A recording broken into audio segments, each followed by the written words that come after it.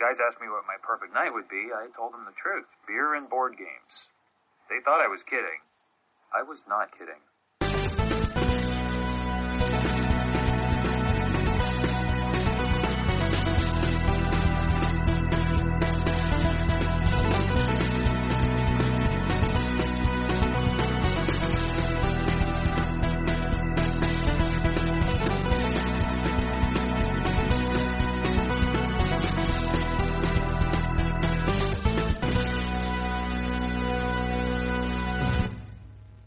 Ladies and gentlemen, you know what time it is. You know what that song means. I vaguely know what it means. It's time for another hour or so of the Personal Arrogance Podcast, brought to you this week by myself, Aaron Hubbard, and my guest host, Jim Jones.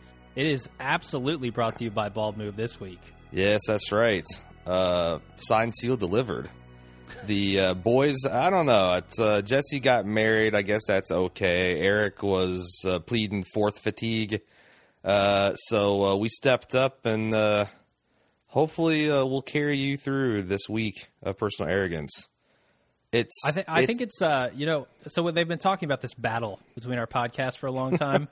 Yeah, I think it's funny that on Independence Day, the day that they should be podcasting about how, fuck you guys, we're going to start our own network, we're forging out on our own, we're actually conducting their podcast. I think that's awesome. It would be basically like if we had some giant national 4th of July party, and it was like DJ'd by the Queen of England, right? Exactly. Yeah, they can talk. They can talk all they want about how they won the war and subsumed the empire or whatever, but 4th of July, we're hosting your podcast, boys. Yeah, Bill Pullman would be ashamed.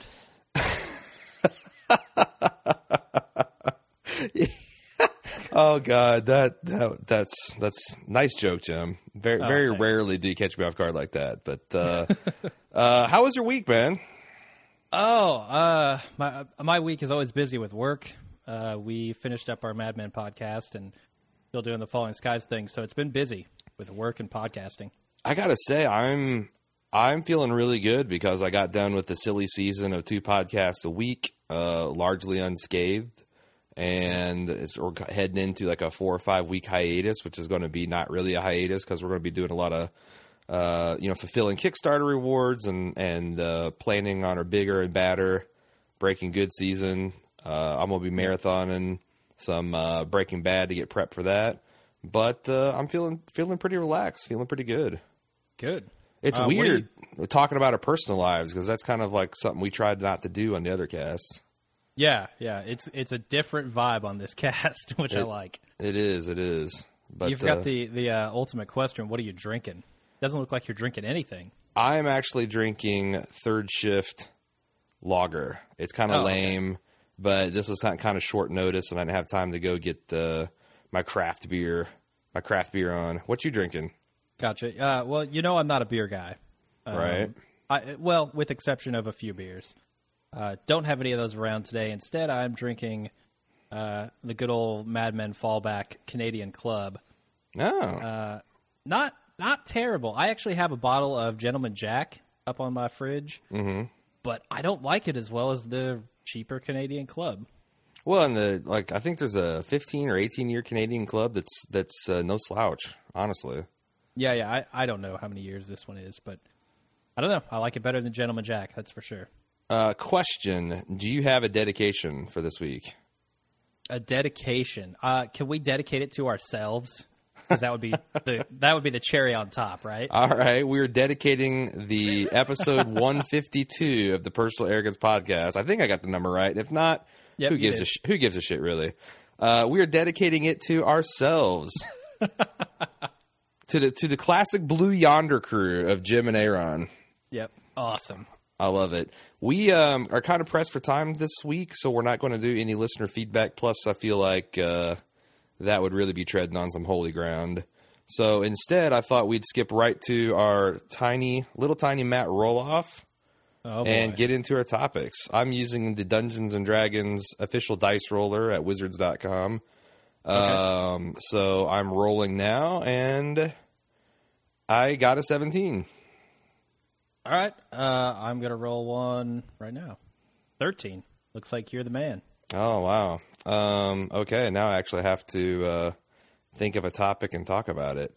So one thing that I've been thinking about ever since I saw, I think it was a Nova or it was a Discovery Channel, but it was something about humans and faster than light travel, and you know how they always do like the fantastic, like, well, you could do this or you could do that, or this is possible, that's possible, and then every science show, the last 10 minutes, they pour a bucket of cold water, basically saying, yeah, that's probably not going to happen. It's impossible. You can't go faster than light.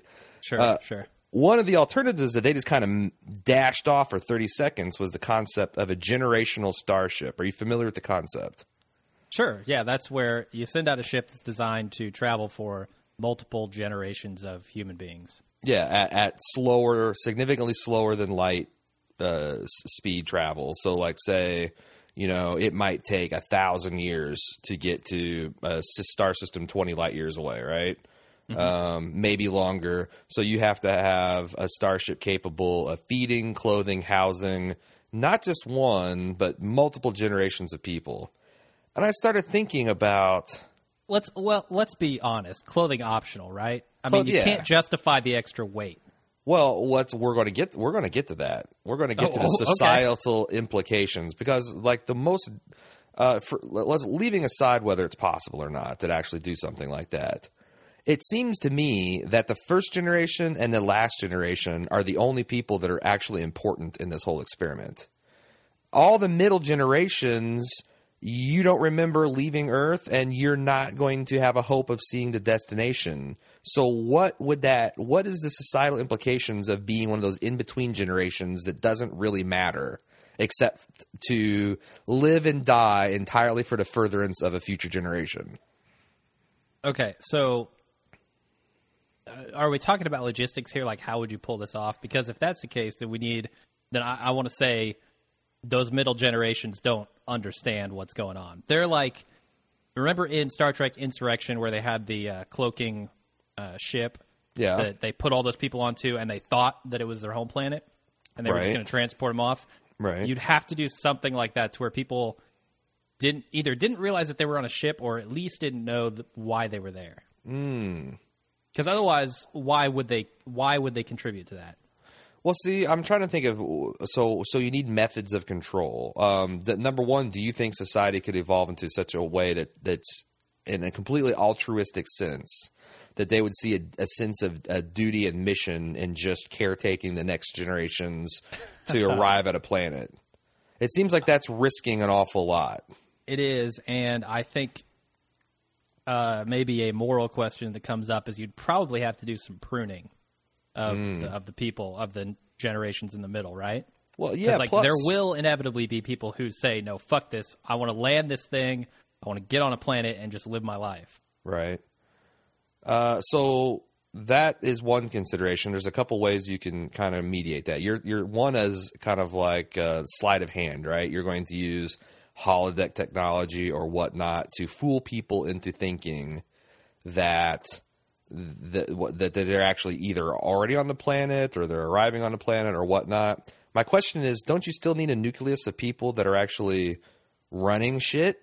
I mean, you need your professional classes, you need your technical classes, you need your engineers that actually kind of know what the hell's going on, so they can keep the deluded fools that are just basically, you know, breeding stock pacified and happy. And how do you keep those people from burning out and being like, you know what, we're just going to steer this into the nearest sun? Well, that's which I guess that would be pretty hard in interstellar space. Or I guess the question would be, how would you keep them from just venting the entire craft to space? Yeah, or just I don't know. So you're right. You definitely have to have some sort of hierarchy with people who know about what's going on. Mm-hmm. Because, like you said, how do you maintain the ship?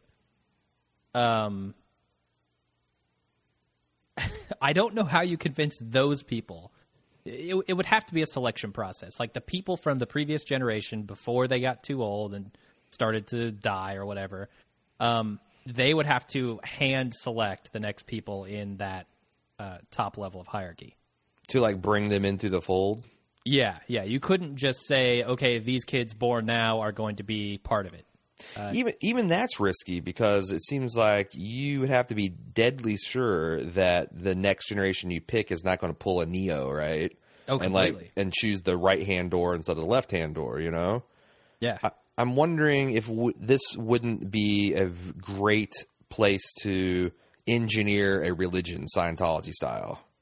Oh, boy. Because then the first generation has to be complicit, right? Uh-huh. Sure. They all know they're boarding a ship. They all know they're boarding a ship, and they're the non-deluded people, but they're going to intentionally teach their children about this religion where they're on the starship and they've got a priest class that, you know, is the ones that maintain the systems, and you've got worker classes that assist them, and then it's like you could get this to where, you know, you can't question the law and you can't question the purpose, and if you do, you're executed. Man, you're running a tight ship, apparently. Dude, it has to be. I mean, you're talking about these middle generations are human machinery. I don't want to live on your generation ship. I don't. That's what I'm saying. I don't want to be any generation on your generation ship. I'm saying that it's dark. It's like it's been keeping me up at night thinking about how you could do this non-exploitatively. And I'm thinking, okay, well, maybe another thing is you basically tell them most of the truth. But this gets dark too pretty quick. So maybe what you tell them is that instead of this doing one long 20 light year trip, it's going to make smaller, faster than light hops, even though they don't know this is happening. And like every so many years, like maybe like every 3 years, the ship is going to stop, and people over the age of 50 are going to board the landing craft. Oh, no. And the younger people are going to go on because they've got, you know, they planned this to where everybody's going to reach their destinations at the right age. So what's that Ewan McGregor movie, The Island? Is that what it's called? Yes, The Island. Yeah. With him and that one girl. Or you could do, that's another one. You could do just a straight up lottery style, but you're still playing the percentages of the stuff. But basically these people board what they think is a shuttlecraft, but it's actually like a meat rendering plant or something. I don't know, because then you get a little. Then you get. Are you talking about Soylent Green? Is that where you're going? You get a little Soylent Green action in that thing as well. No, I want no part of your ship. This is no good. Well, do you think, is there a non-exploitive way to make something like that happen other than having like some kind of utopian where it's seen as a noble sacrifice? And I think that's the only way. And even then, you're going to end up with people who don't want to do it. Yeah, like what's the odds? And you've got to take them out before they can influence everybody else, right? Yeah, the odds of 1,000-year journey that there's going to be like a period of unrest that threatens to upend the whole apple cart, right? Think of the last 1,000 years of humanity. No shit. 1,000 years in essentially a prison is going to be horrible. It's going to be way worse than what we had here. But on the other hand, that's what the planet Earth is, right? It's just a big rock of a spaceship that's hurtling through. Yeah, that's true. With but no it's a real bigger. With no real point in your life. I mean, you know, ultimately, unless you subscribe to one of the world's great religions, life is ultimately kind of pointless, and we kind of manage that by ignoring it, right? Sure. You don't think about like. You know, the fact that if you live or die, and the rest of the universe, 99.99999% of it's not going to give a shit.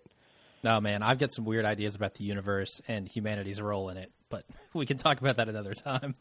Right on. Well, I think do we feel like we've squeezed enough juice out of this topic? Yeah, I mean, I think no matter how you slice it, it's a difficult problem to solve, and it may come down to one day we have to do it. You know. Right. Well, I mean, it would be that's the thing. Only the first generation gets to make the choice. So it's like it's not like you can. I mean, unless you have some kind of really advanced cryogenics and automation, you're never going to get away from that problem with a generational starship. Yeah, I think cryogenics is probably the best way to. And then it's no longer a generational starship either. So true. But anyway, like I said, it kind of captured my imagination. And it's still something I'm kind of I've given a lot of thought of.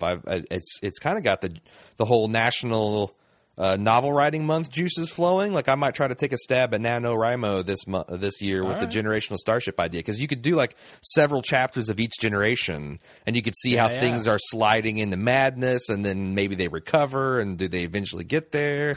It would be it's a really, really interesting idea.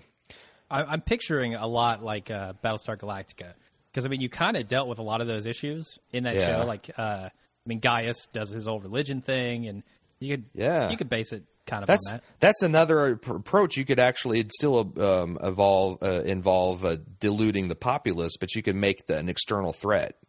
Like, you know, you could invent like a Cylons that are following you that would keep people in line because they're afraid. You know, they don't have too long to think about how bad their lives are, because, you know, if you stop moving, you're going to get killed.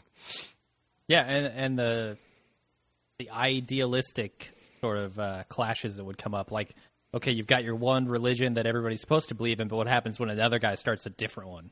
Right. You know? Right. That'd be interesting. Okay, what's your first topic? My first topic is a question I saw on Reddit, which I think fits in line with what the personal arrogance love to talk about. Okay. Animals. They love animals. Especially sperm whales. Exactly. So the question was, what animal, other than a spider, because it's already been done, would you like to be bit by to gain its powers? And I know if this were Eric, he'd say a sperm whale because, you know, like big dicks and you can hold your breath underwater forever. Right. He'd be all about that. But what animal would you want to be bit by to gain its powers? Wow. And I don't think it's like, with Spider-Man, he doesn't grow a whole bunch of legs or anything, right? Like, he doesn't take on the form of the animal. Right. But he gets, like, its ability to spin webs and its ability to, like, be super strong, like lift more than its body weight and all that stuff. So it doesn't really change your form. It just makes you have their capabilities. Okay. I've got an idea. So can you do a bird? Like, if it doesn't change your form, can you even do a bird? Because the ability to fly, you could go with like on its form. You could go with like an archangel, you know, where he's got natural wings and he can fly with that, and he's got hollow bones. But I was gonna say a peregrine falcon, because they're super fast and they're like near the top of the food chain on the bird or in the air. I wouldn't want to be like a pigeon. That'd be stupid. I'd just get eaten immediately. But you can shit on everything all the time. That's kind of cool. Super shitting power. Well, the other thing you get with the peregrine falcon is you get the super binocular vision. Exactly, yep. So it's like you get a little bit other, razor sharp talons. You get some arguably good superpowers with that. Definitely. But obviously the main one is flight. I mean, that's, right. Oh, yeah. That's awesome. So I've been watching this YouTube series. It's a very funny take on a nature documentary where they've got like someone that sounds like Morgan Freeman narrating them. It's called the True Facts series, and they got like true facts about the hedgehog, true facts about the praying mantis, and they're always done in this very dry analytical style. But they're talking true facts about the animals, but they're so outrageous that they're kind of funny. Okay. But the one I just watched last night was the naked mole rat. Okay. And they make them seem like that they're the closest things you can get to super human, because they're, for all intents and purposes, they're immortal. How does that work? I don't know. That there's a certain type of gene, I forget what it's called, but it basically is responsible for aging. And, because aging is basically copying errors when your cells multiply and divide, and they get worse and worse at it until you start getting things like cancer, and your skin gets saggy and your hair falls out, and, your shit just wears out and breaks down. It doesn't copy perfect. They don't have that problem. They are immune to all, they don't get cancer. They're immune to most diseases that affect mammals. They've got really crazy adaptations for digging. Like, their teeth grow on the outside of their lips, so they can chew with their lips closed. So that makes digging suck less. Okay. They're still mammals, but their temperature, they don't use energy to keep themselves warm or to cool themselves off or to warm themselves. They just use the ambient temperature of the dirt. So I could get behind an immortal, ageless, diseaseless, naked mole rat man that can just tunnel underground and build vast underground fortresses. Yeah. So I like the idea of underground fortresses because that's somewhere where the humans probably aren't going to seek you out. Oh yeah, I mean you've got your built-in Batman layer. You just and if your arch nemesis blows it up, you just go to next state over and start it all over again.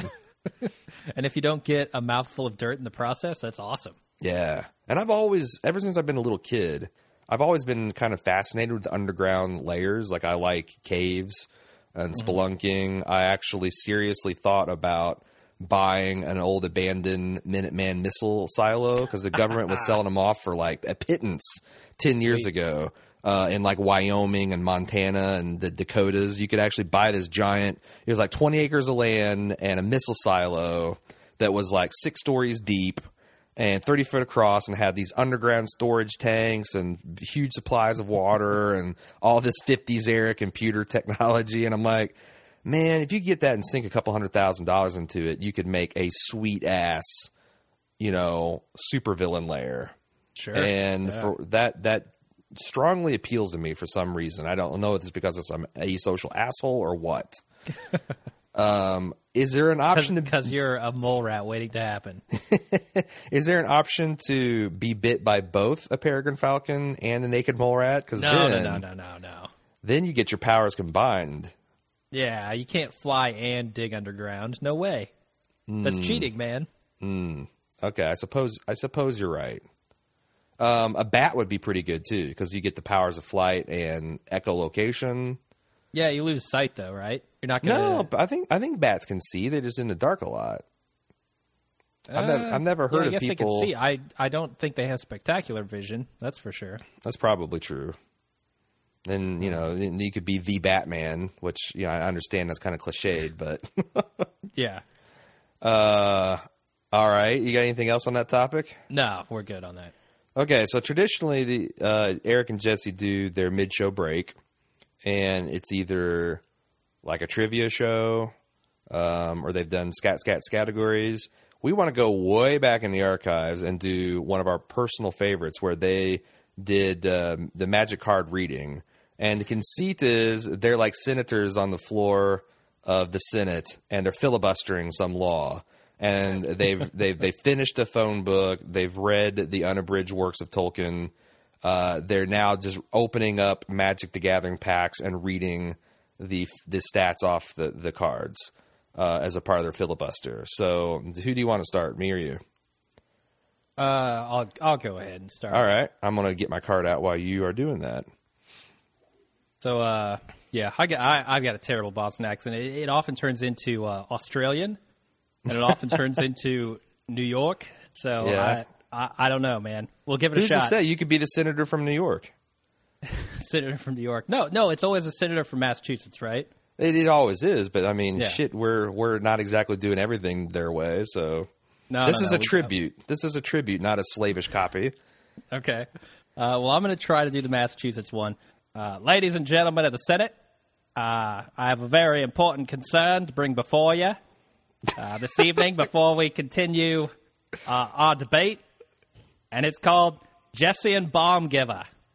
It's one colorless, one white, one blue. A creature. It's a human cleric. And the card text reads, prevent the next 1 damage that'll be dealt to target creature or player this turn. Target creature is unblockable this turn. You got to tap for both of those, so, And it says also, you have 2 choices. Heed my advice now, need my healing later. So... That's it, man. That's my best. That's my best shot. It was so fucking terrible. That I appreciate the I appreciate the senator from Southern Australia's comments as we consider the full spectrum of the debate that we need to have before this very important law passes. I would like to add to his words, Rafiq of the Mini. He is casted with 1 colorless mana, 1 green, 1 white, 1 blue.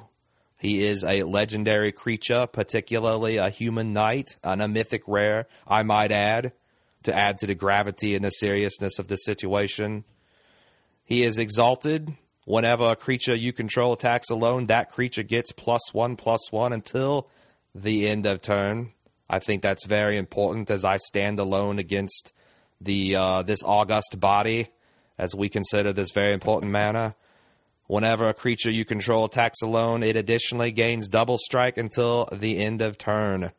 His flavor text reads, many seagulls, sigils even, one purpose. Indeed, Rafiq, indeed. He has an attack of 3 and a body of 3. I think if we can agree on nothing else, we can agree that this is a pretty good card. Pretty good card. Pretty good card. All right. Oh, jeez. That was terrible. Yeah. But I hope it was at least funny. I think we did. I think we did the concept justice. All right. See, I was going for the Kevin Costner Southern Australia Boston accent. That's where I was headed. So, for my next topic, and this is kind of a little bit of a Facebook roundup issue too. There was one of the boys' listeners wanted to know my thoughts on the Superman movie, the new Man of Steel. Eric talked at length. I think it was last week or maybe it was the week before, about his thoughts and how he liked it. And I'm trying to find out who actually submitted this question so I can give him credit. But have you seen it yet, Jim? No, I haven't seen it at all. Okay. It was Angela. Angela is the person. I actually got the sex wrong even. I will say that I actually, from the previews, thought it looked pretty good. Oh, I was super excited. I'm not really a fan of Superman the comics. I am a Justice League fan. I'm not really a fan of his standalone adventures. But I definitely like Superman. I like the Donner movies. I actually didn't mind the Superman Returns 2006 reboot. But I did not like the Man of Steel. And there's a lot of reasons. There's going to be a lot of spoilers I have to kind of talk in particular. This is kind of a problem I'm having with movies in general today, which I feel like they're too long. And I'm not saying that I don't have the attention span to go over a 90-minute film. I think a film should be exactly as long as it needs to be to actually do its job. Yeah. But I feel like ever since, the success of the Lord of the Rings movies, where, it kind of demonstrated that people will sit around for a 2.5 hour to a 3 hour movie and it rake in big bucks, that the filmmakers have incorrectly drawn from that's a good thing, that a length of movie in itself is good. Oh, and certainly Peter Jackson did. Yeah, because look at the freaking Hobbit. That was way too long. And what I don't understand is there's a lot of fans that are still loving these movies, even though they are too long to be, in my mind, effective. It's really cool to see a nice CGI battle sequence. I get really bored when that one sequence has gone on for 20 minutes. Transformers 2. Yeah. I mean, it's not furthering the plot. The plot is about this particular conflict, but, it's a binary question. The guys either win or lose. And no matter how many limbs you tear off or how many guys fall off bridges or how many arrows get shot in an orc, we're just basically waiting to see, especially for stuff like The Hobbit, where it's a foregone conclusion. We're just waiting to see how it ends. And for me, my interest is not held by... you really like tapioca pudding? Well, I made you a gallon of it, so you must really, really like this gallon of tapioca pudding. No, I want to switch to chocolate, and I want to get some pineapple chunks in there, and I want some cherries on top. And Man of Steel, the last third of that movie is essentially one long battle of Superman punching people. Really? And just when you think it's over, there's a bonus 15-minute sequence of him punching just one dude. and the other thing is, he is devastating Metropolis. Like 9/11's got nothing on it. We're talking city blocks ravaged. The death toll has to be in the hundreds of thousands, if not millions. Mm-hmm.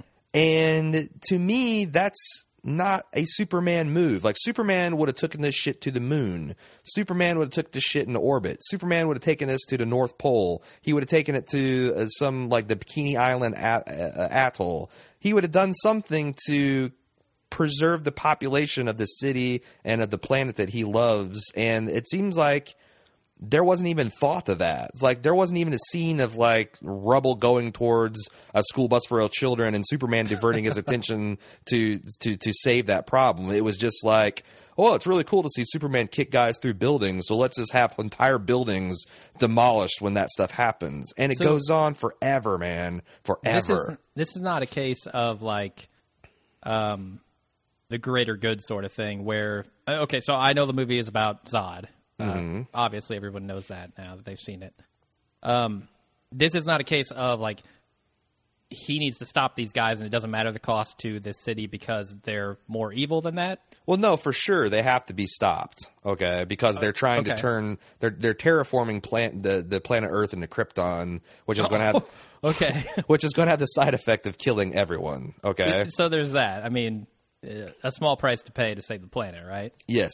So, but on the other hand, does he have the option to choose where to fight, or are they?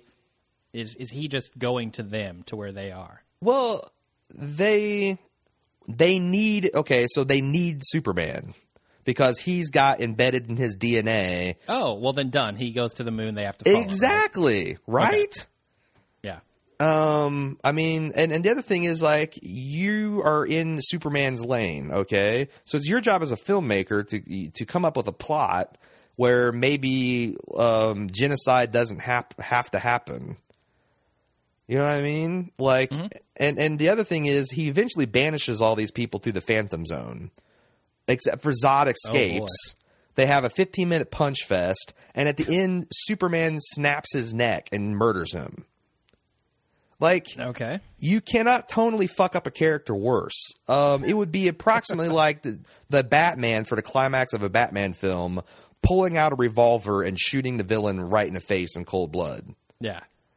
Like, they make it justified, and he has this 15-second Kryptonian death scream because he's so overwrought about what he had to do. But it's like it fucks up the character, man. And at that point, after I'd already watched 30 minutes of senseless CGI violence, I was just like, wow, that's the ultimate insult, Zack Snyder. Like, it's like, I don't care what you did with his underwear, you know. And that's the other thing, as I'm watching like the making of these movies, and they're all talking about how, like, well, you know, you obviously can't have the man's underwear on the outside of his costume. That's ridiculous. It pulls you right out of the film. And I'm like, really? That's the biggest, what pulls you out? That's the biggest problem with Superman's realism. The man wears red underwear on the outside of his costume. Yes, apparently. He's plugging in a 20,000-year-old USB drive into a 20,000-year-old Krypton ship to drive it around. Nobody has a problem with that, but underwear, whoa, that would just take me right out of the fucking film. Oh, completely. It's I don't know, man. I actually really liked it. So. Yeah, I actually really liked the first half of it. You know, it has a good origin story. You know, the acting, like, what's his name? James Cavill. He is a really good Superman.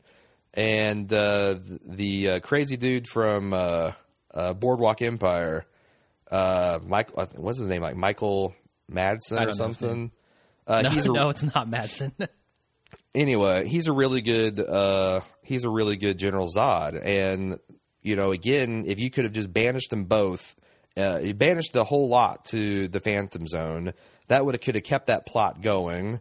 And it would have dispensed with a 15-minute sequence of punching that we were already tired of seeing, and it wouldn't have forced Superman to murder one of his fellow Kryptonians in, I guess, hot blood. It's not cold blood. It's hot blood. But and there again at the end, because what happened is Zod was basically saying, I'll never stop killing humans as he's using his laser vision. Like Superman's got him in headlock and he's got his laser vision. He's trying to burn he's trying to burn a multicultural, multiracial family of 4 to death at some museum. And like the laser beams are like feet from this family. And Superman's like, he doesn't know what to do, so he just snaps the dude's neck, you know?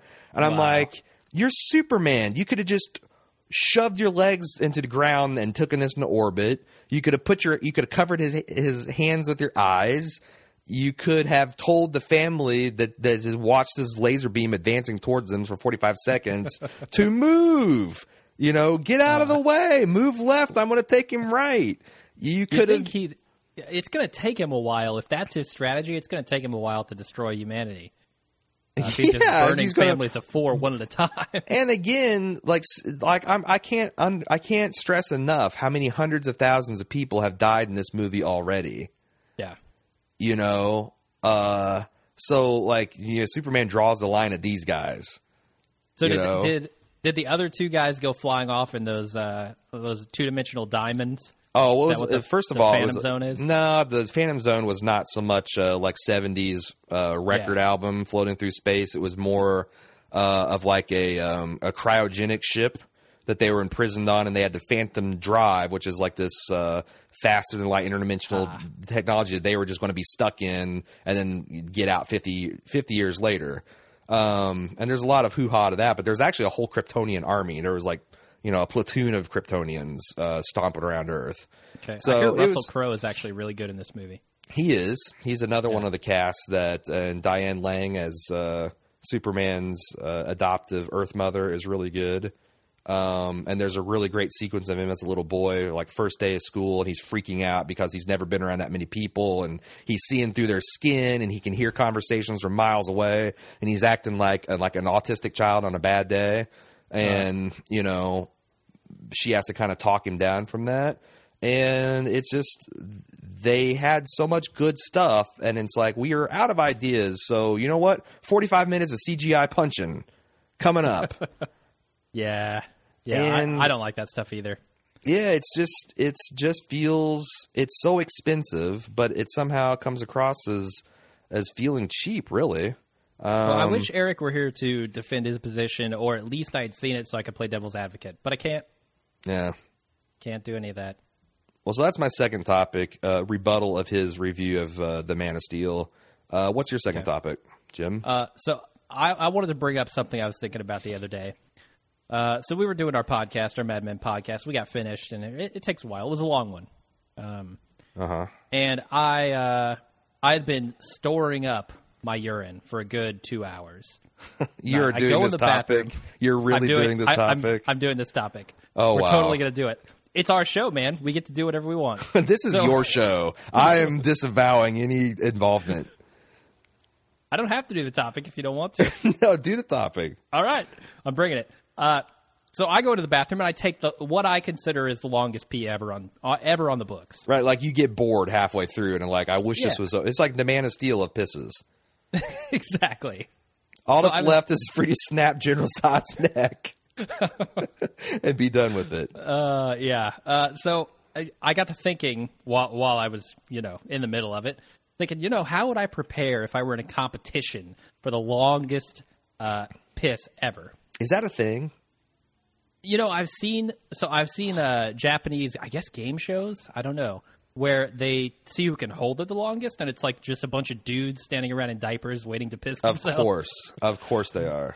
Of course. So I assume if that is a thing, then this has to be a thing as well. Okay.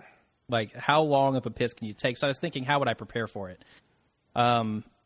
Certainly hydration is important, right? Yeah. I mean, hydration is probably the most important, but you can't hydrate rapidly. You have to hydrate slowly over many days. If I know anything...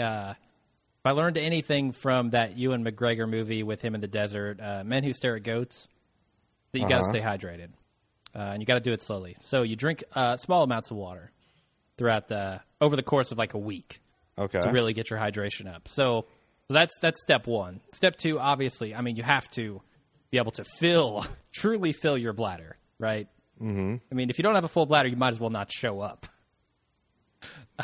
So... you have to. There's a fine art here where you have to learn how to take a number 2 without taking a number 1, so that you can kind of slim down what's in your gut, so your bladder has more room to expand. Right? Yeah. Okay. I mean, that's a skill. That's a skill that you could practice and harness for this competition. So that would be the 2 things I would do.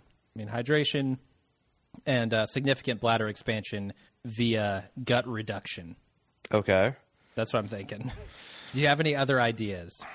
So are there any rules? Like, assuming you can't just like put you can't like put an internal catheter that pumps water through your bladder, right? No, because that's not your body. Can I hook IVs to myself? No external fluids during the competition. Okay. All right. So I think that I would get several gallons of water, and I would just be drinking all day. Yep. You know, like just sipping, because I'm trying to basically load my body with like 5 to 10 pounds of water weight. Okay. And those kidneys are going to pull, and I'm going to hold my pee until it's painful, okay? Until it's so painful that I honestly can't go. And then I'm going to pinch off the tip of my dick. And I'm going to relax whatever inner sphincter is in your bladder and allow that whole system of plumbing to fill. Because you've already stretched your bladder to the breaking point, right? Yeah, But so you want the full expansion. You need to get your urethra. I imagine it's got 2 or 3 times expansion. So I'm gonna I'm gonna let that happen, and also that's going to because I can keep that thing pinched, and for probably I got longer muscle control in my hands than I do in my bladder. So that's my kidneys are still going to be dumping water into my bladder this whole time, and it's going to be super freaking painful. No, so here's the thing. I would suggest taking a lot of painkillers as well. Oh, so that you can allow it to expand more than the guy next to you who's not. Good point. Yeah. Something that doesn't involve muscle relaxation, of course. It's just got to be. Of course. It's just got to be some kind of general pain, non-narcotic pain relief. Because the narcotics might weaken your resolve to actually undo this to yourself. And the key thing is you want to unpinch, like because you don't want to burst your bladder and then die of sepsis, right? That does not sound fun. You want to you basically want to let go like 30 to 60 seconds before that would actually happen, before you're going to rip. So like as you feel something maybe starting to let go inside of you, and here's the key. Okay, here's the key. You can't just let go of the tip. That's a rookie move, because then it's just going to just come out like a fucking fire hose, and that's going to rob you of your. We're not talking quantity; we're talking duration, right? Yes. So you just want to crack that thing open.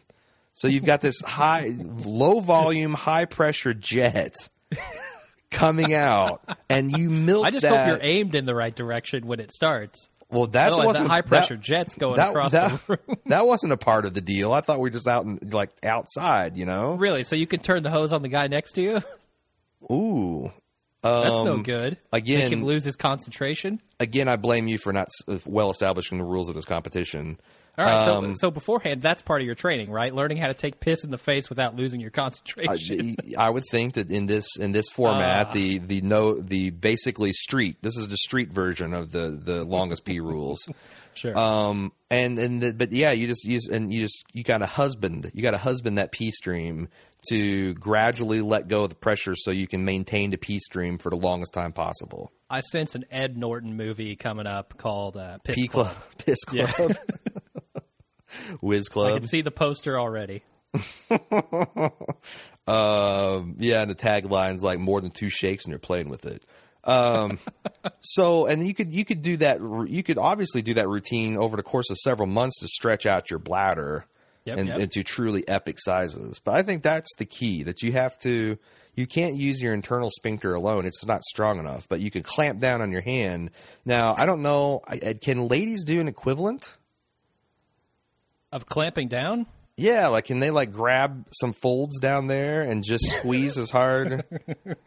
A-Rod revealing his true understanding of the female anatomy. Somewhere Dee Candlish is she's either switched this off or she's going to type a reply about how this is possible. But well, I mean, this I'm is my familiar. true goal. I'm familiar with the anatomy down there, and I feel like, yeah, you could do something with the folds and somehow maintain the pinching, but you're not going to have as long as a urethra. Yeah. You know, and there again, if you're like if you're a shower, not a grower, you got a natural advantage because you got that nice long ripe banana to work with. Extra what, 2.5 inches there? Well, we're not talking about record breaking penis length here, Jim. Come on now, 2 or 3 inches. That's a monster. All right, I think we've no pun intended milked that for all it's worth. Let's keep going. Okay. What is next? I've got to let me consult the guys. We have a lot of questions from people on Facebook. We did. I just want to make sure that's where we're supposed to be at. The Bald Move promotion. We can do that. So if you enjoyed this, you'd like to get in some quality television podcasting, Jim and I actually hold down the fort over at baldmove.com. We've got coverage of Mad Men. We've got coverage of Game of Thrones. We've got Walking Dead. Justified. Tom and Kelly do Downton Abbey and some other Edwardian television series. Are taking, another crack at Titanic right now. We've got Eric and Jesse, of course, on Personal Arrogance that you're familiar with. Also, if you haven't tried Amy, Geraldine, and Susan's show, The Because Show, you really have to. They are on fire. They talk about books. They talk about cosmetics. They talk about real-life shit. They're extremely funny, extremely talented. I highly recommend everyone go over to baldmove.com and give that a whirl. I think that's enough. Also, we've got about 7 days left on our Breaking Good Kickstarter.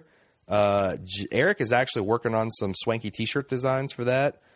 You can get those at the $30 promotion level, and they're going to be one-of-a-kind Breaking Bad themed Kickstarter commemorative T-shirts. Once this is over, there'll be no way to get them. We're not going to be selling them in the stores or anything like that. So check that out and help us make Breaking Good better this year. You can get in touch with the Personal Arrogance guys. I know we didn't read any feedback, but they're going to be starving for it next week at personalarrogance@gmail.com. You can follow them on Twitter at Personal Podcast. You can follow them on Facebook at facebook.com/baldmove, or I think /Personal Arrogance as well. And also, you can give them a shout out on voicemail 360-362-0024. And as always, they appreciate their rate and review on iTunes. Next stop, I think, is a Facebook Roundup. So let me go over to where I've archived that stuff, and we'll start cherry picking some stuff. Josh Perigo wants to know, should I bother to start watching Falling Skies, or should I just listen to a podcast about a piece of shit television show? Yeah, Josh, I see what you did there. I would say neither. Don't. If you haven't started watching the show, probably don't start. It's not that good.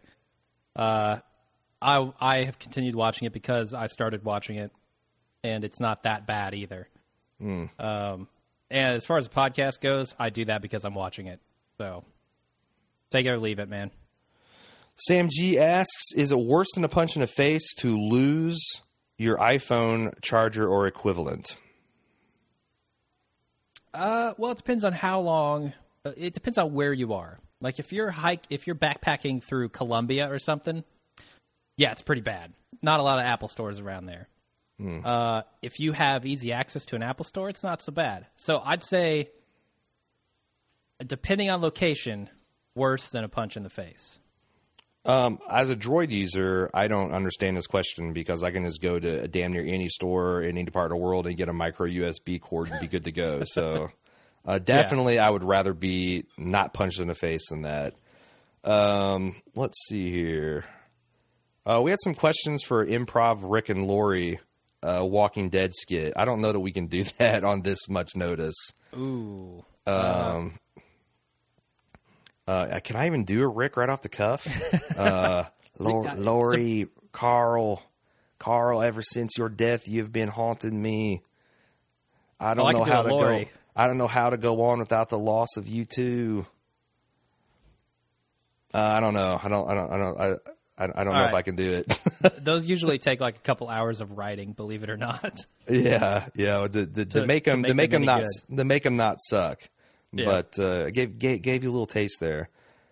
Let's see. Oh, D. Speaking of D. Candlish, which I can't wait to hear your urethral strategies on the longest peeing competition. What are some movies that Aaron and Jim think are underrated and should be seen? Like not the blockbuster and superhero movies everybody knows about, but the little ones that fly under the radar. So I know that people who are familiar with Personal Arrogance are probably going to already have heard about this. But I feel like I must mention it because if Eric were here, he definitely would. That's Attack the Block. Kind of one that definitely flew under my radar until I heard them talk about it, and I went and watched it, and it's really good. Really good. I got a couple of recommendations. Equilibrium. Yeah, Christian Bale. Which is a great Christian Bale right before he became a megastar movie. Science fiction, dystopian, 1984 type society with awesome action scenes. Gun Kata. I also recommend Gattaca. That's something that came out in the, I think, late 90s or early 2000s with Ethan Hawke and Jude Law and Uma Thurman that I thought it was amazing at the time, but I just recently rewatched it and I was freshly amazed at how prescient the movie seems because there's a lot of stuff about genetic engineering and DNA sequencing and sampling that I'm finding is intruding into our everyday life. And I can totally see that kind of tracking. You got any others? One that I watched maybe a few months ago. It's from 2009. It's just called Moon. And it's a film with Sam Rockwell and Kevin Spacey. I don't want to spoil the plot. It's very dependent on its plot to be effective. So I'll just leave it at that. It's a very interesting sci-fi movie. Another really good sci-fi movie that I watched is called Primer. Have you seen this? I have not seen that one. Okay, this is like a super low-budget indie film. These guys made it. I think it's 3 dudes made it, wrote it, directed it, produced it, everything for like $5,000. But it has astonishingly good production values for that budget. And it's a time travel movie. And so if you're a fan of like Aaron Sorkin type stuff, like The Social Network or Newsroom or West Wing or anything, it moves very quickly. It has that fast pace to it, like all of his stuff does. And it's a lot of very technical stuff, and the plot is very twisty. So you kind of have to really pay attention to it, but I think it's totally worth a watch. Called Primer. Cool. I think we did justice with that topic. One other recommendation to D, if you like Baz Luhrmann films, one of his first ones he made was called Strictly Ballroom. It's a kind of his fantastic comedic take on ballroom dancing in New Zealand that I think you would enjoy if you like Moulin Rouge and some of the other stuff. It's low budget, but well done and very funny and kind of poignant too. What about the Crank movies? Yeah, I actually have. Yeah, if you haven't seen Crank, and you want a balls out, hilarious action movie with jaw dropping camera work and Jason Statham, but it's over the top. It's offensive. It's offensive as hell.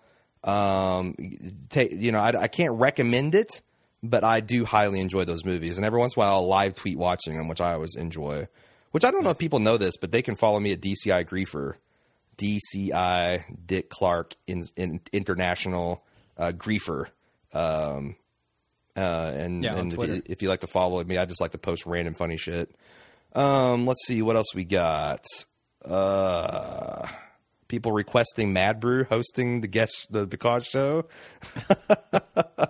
That would be interesting. It would be interesting for them to talk like gender dynamics because I think Mad Brew is surprisingly insightful about that, and I think the girls would have fun talking about it. James F. QB wants to know if we have any highly recommended sci-fi and or fantasy novels, either one-offs or series other than Game of Thrones. So I don't read a ton, but the only one that I could recommend is one that is probably already recommended to everyone on the planet, and that is Ender's Game. Actually, the Ender series up to a point.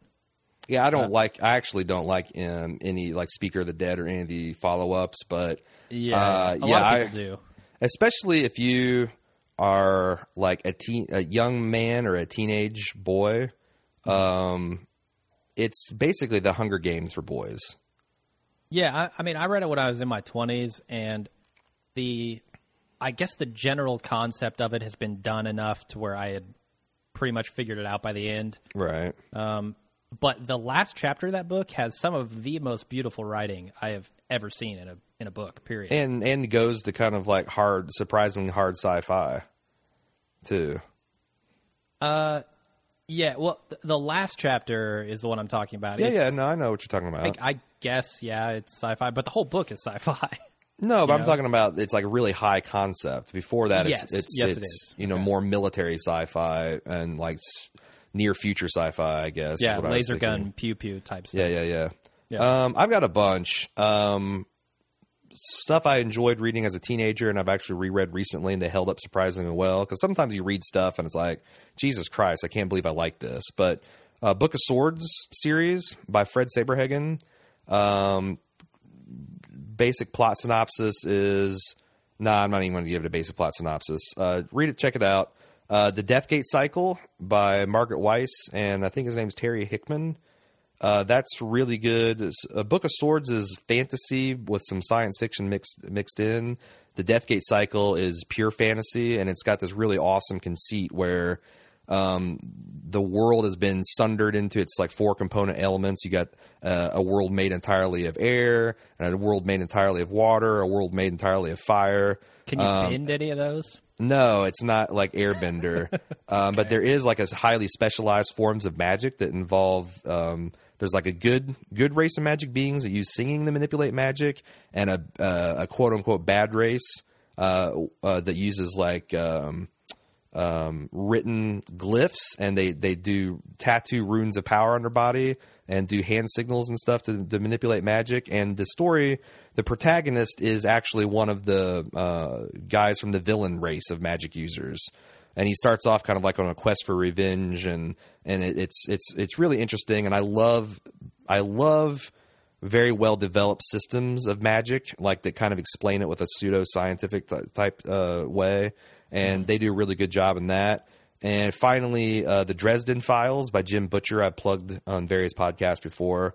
Its conceit is a modern day, real, I guess, a warlock that is a practicing private eye in Chicago, but nobody knows that magic is real, and nobody knows that monsters and vampires and werewolves are real except for this small community of magic. And it's very funny. It's got really great